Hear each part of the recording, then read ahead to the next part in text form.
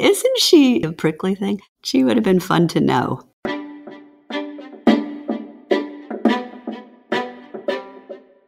I'm Melanie Boyer. And I am Justin Bates. And welcome to another edition of In the Course of Human Events, a Monticello podcast.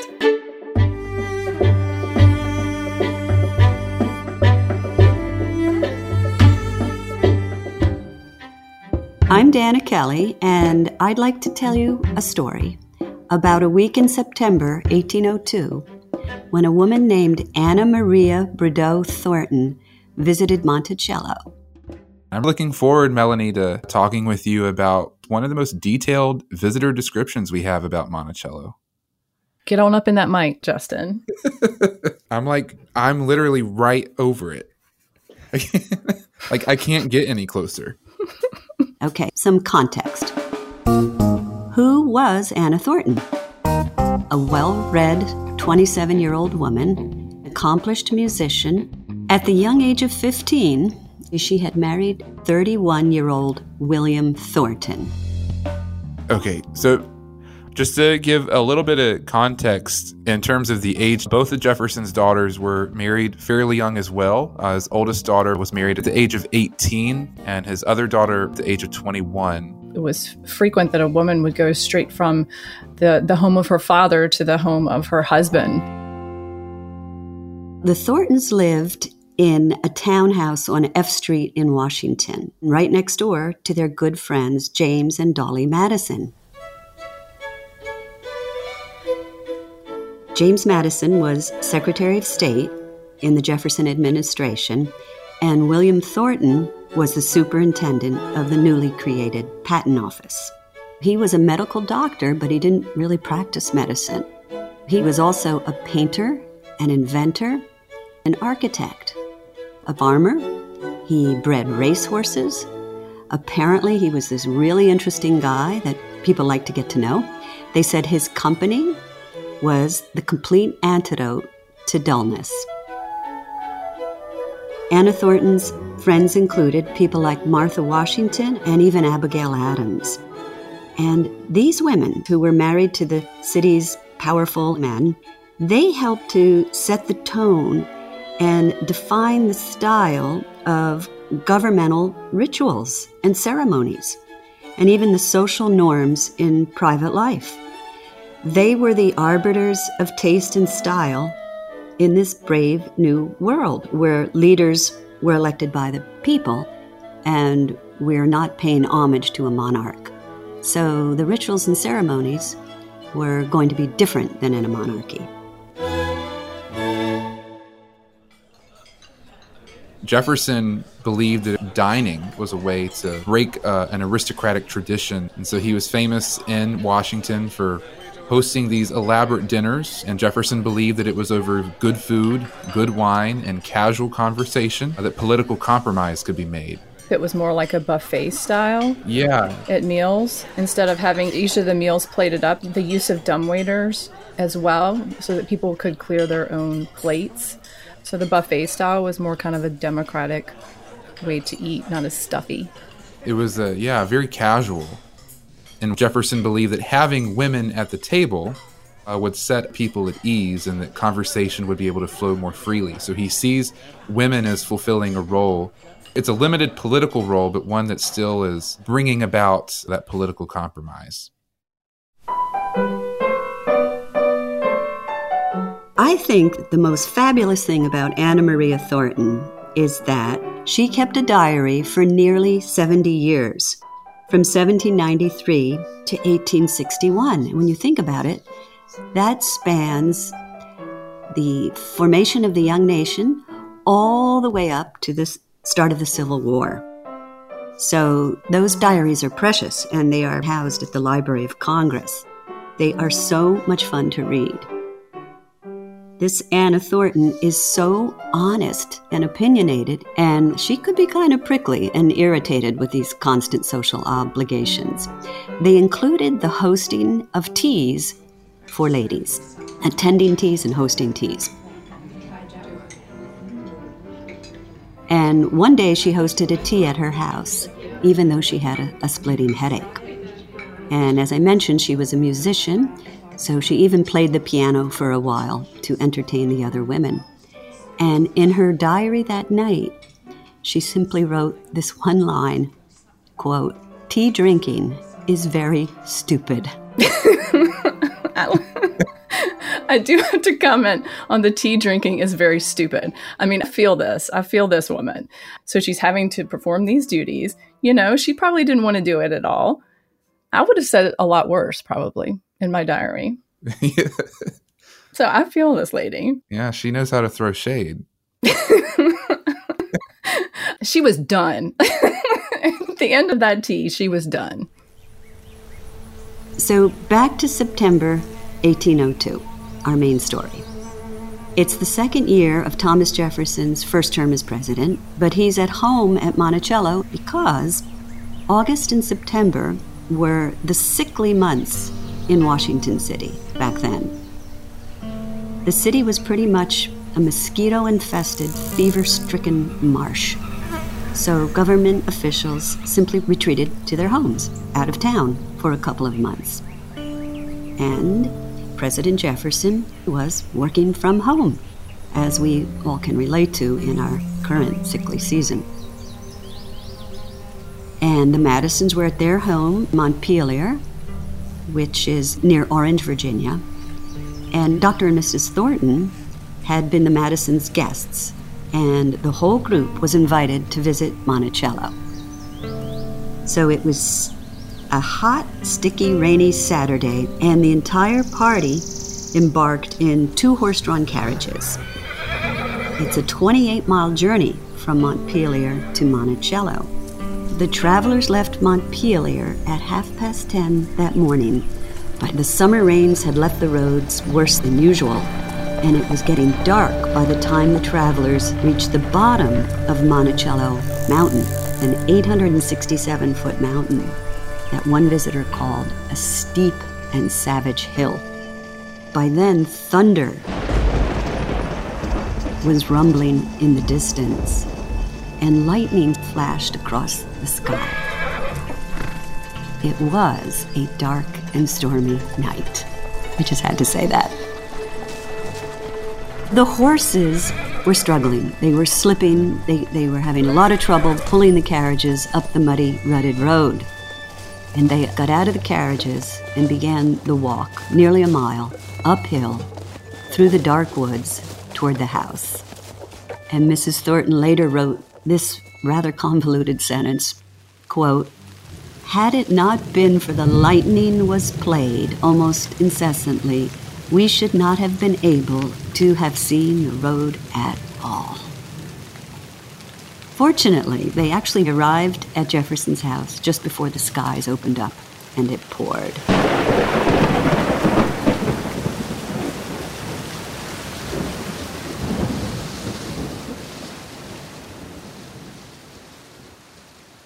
As she's describing this day and they're going up the steep and savage hill and the lightning, it's like a horror movie. I mean, I'm thinking like, like Haunting of Hill House or something here. It just seems so dramatic. Like I might have turned around. Yeah. And then like you imagine they have enslaved people with them who were responsible for hauling the luggage that they left behind in the carriage up the mountain. Absolutely. That's a good point. So they may have been able to continue on foot, but the other people in charge of the horses and all the other stuff, they're having to go up the same road. They just have a heavier load. Exactly. That's something we may not think about. And if Anna Thornton was expecting to arrive at a house of luxury and comfort, she was sorely disappointed. Monticello was in the midst of a decades-long remodeling project, and frankly, it was a mess. The entrance hall, where visitors still arrive today. Today, it's a lovely, finished room, but back then, it was an empty, cavernous, dark room, unplastered brick walls, exposed beams in the very high ceilings, boarded-up windows, and no floor. There were just loose boards thrown over the floor joists. It's so incongruous to what you think of when you think of Monticello. It looks much different nowadays than it did then. But I think it must have just looked even worse than we imagined. Columns on the west portico were tree trunks up until a few years before Jefferson died. And the loose boards thrown over the floor joists, there actually is a story about Jefferson's daughter Mariah falling through the floor while this house was being built. Mm-hmm.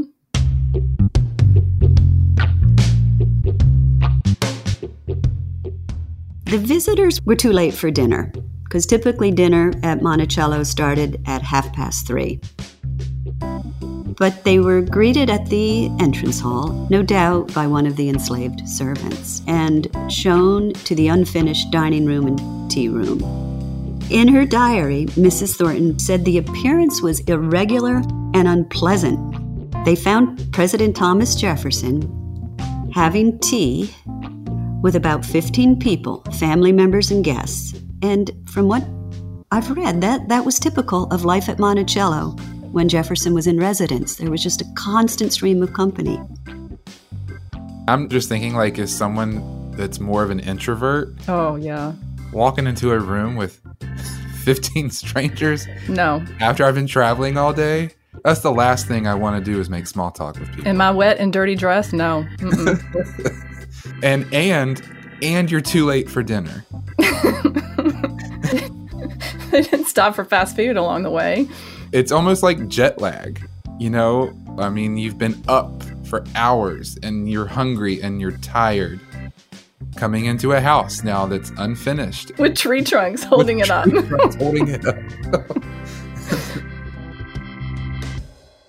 Finally, upon being shown to her room, she must have been shocked at climbing what she called a little ladder of a staircase. And she found her bed was in a recess in the wall. She concluded, quote, "Everything has a whimsical and droll appearance." The alcove beds, that was something that Jefferson saw while he was in France. So you would have been surrounded on three sides by the wall. And she's traveling in summer, right? Like, it's hot. And then I imagine, too, the room they probably stayed in would have been right next to where the gong is for the clock, which goes off every hour. I didn't even think about that. Oh, this sounds like a nightmare for poor Anna Thornton. Anna Thornton's visit got off to a very inauspicious start, and the rain did not let up. However, things did improve because there were many interesting people in the house. In her journal, Mrs. Thornton lists those present at breakfast the next morning. Thomas Jefferson, his two daughters and their husbands, Mr. William Short, Jefferson's private secretary when he was minister to France, Mr. Randolph Jefferson, the brother of the president, Miss Virginia Randolph, the sister of Jefferson's son-in-law, two Miss Browns, Miss House, and a Mr. Venable. And there were also 4 or 5 grandchildren, and of course the Thorntons' own traveling companions. That's another 6 people. So I did the math, and that's 24 people. And I reckon all those people must have spent the night in order to have been there at breakfast, which was, I believe, served at either 8 o'clock or 9 o'clock in the morning. Melanie, I know what they had for breakfast. Do you know? Yes, I do know. Sorry, I just had to be sassy.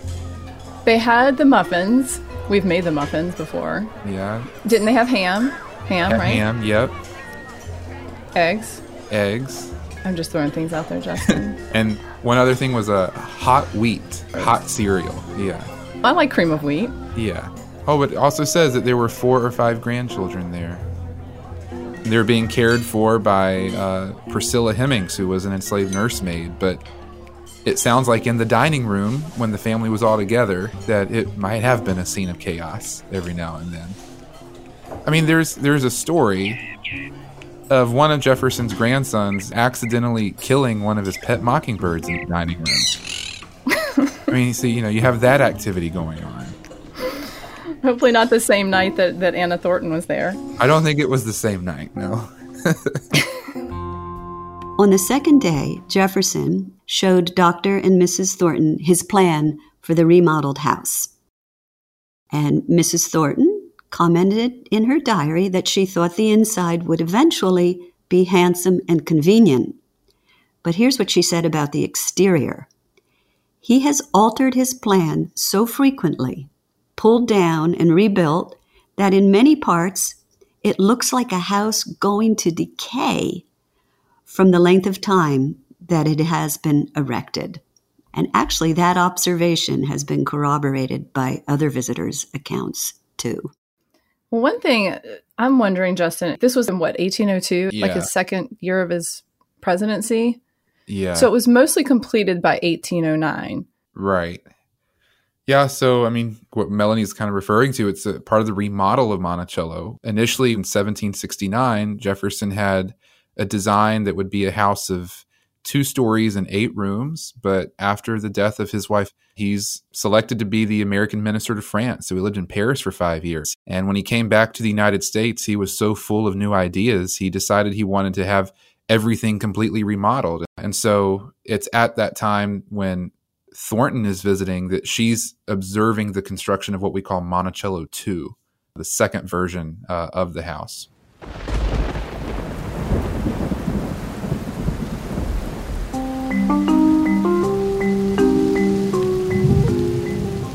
All right, so it's still raining out on the 3rd day of their visit.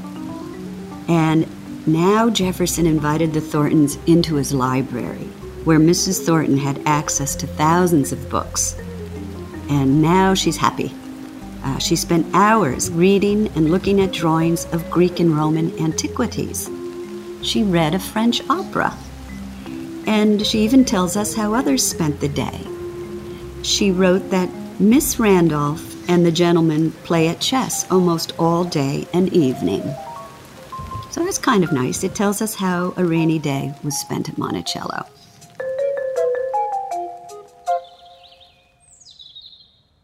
As the weather improved the next day, Anna Thornton was able to take walks around the grounds, and she described the views from the mountain in very positive terms. It's a magnificent view.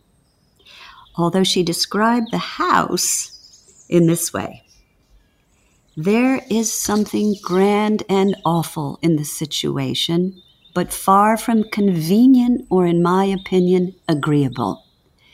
It is a place you would rather look at now and then than live at. Mr. J has been 27 years engaged in improving the place, and he has pulled down and built up again so often that nothing is completed, nor do I think ever will be. As I was listening to this, it kind of made me think what a privileged life these people have. They're reading a French opera. You know, this would have been in stark contrast to the enslaved people who were serving this family and all of these guests lounging around in the parlor. Everything Jefferson's family is doing is enabled by that system of forced labor. All of the wealth to acquire those objects came from slavery. And I think, you know, when she says it's far from convenient, I mean, she's right about that. Yeah. Having a house on a mountain in this time in Virginia was totally counter to conventional wisdom. Rivers were the highways. The task of supporting life on this mountaintop, and going back to the number of people that are living here, free and enslaved, and just getting food and water. It's beautiful, definitely. I mean, the view is beautiful, but it's not convenient. Many years before Anna Thornton, the Marquis de Chastellux visits in 1784, or at least he writes this in 1784. He describes Jefferson. He says that he has placed his mind, as he has done his house, on an elevated situation from which he might contemplate the universe.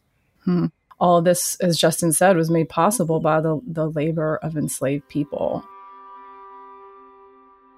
Mr. Jefferson eventually showed the Thorntons his pride and joy. I think of it as his sports car, if you will, a handsome 2-seater, state-of-the-art carriage called a phaeton. Jefferson had constructed it after 8 years' preparation And in her opinion, the mind of the President of the United States ought to have more important occupation. He is a very long time maturing his projects. Yeah. Talk about a little bit of shade there, right, Justin? That is shade. I mean, there definitely are those firsthand accounts, talking about how reckless Jefferson was in the driving of his Phaeton. It would have been so bumpy and awful. But also, is she thinking he's not doing a very good job as president? I think you can compare this to other presidents who have been criticized for taking lots of vacations or playing lots of golf. You know, you still hear this today. And I have just one little addendum to this story. It's 4 years later, and Mrs. Thornton and her husband returned to Monticello for a visit in 1806. And she noted that things were much improved, even the road. And she wrote that evening in her diary, "It is now quite a handsome place."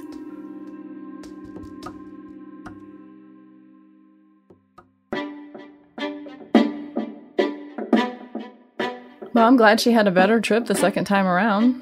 I mean, I'm sure it looked a lot different than it did 4 years before. It still is striking to me, though, is that she never would have seen a completed Monticello since she's coming in 1806. Mm-hmm.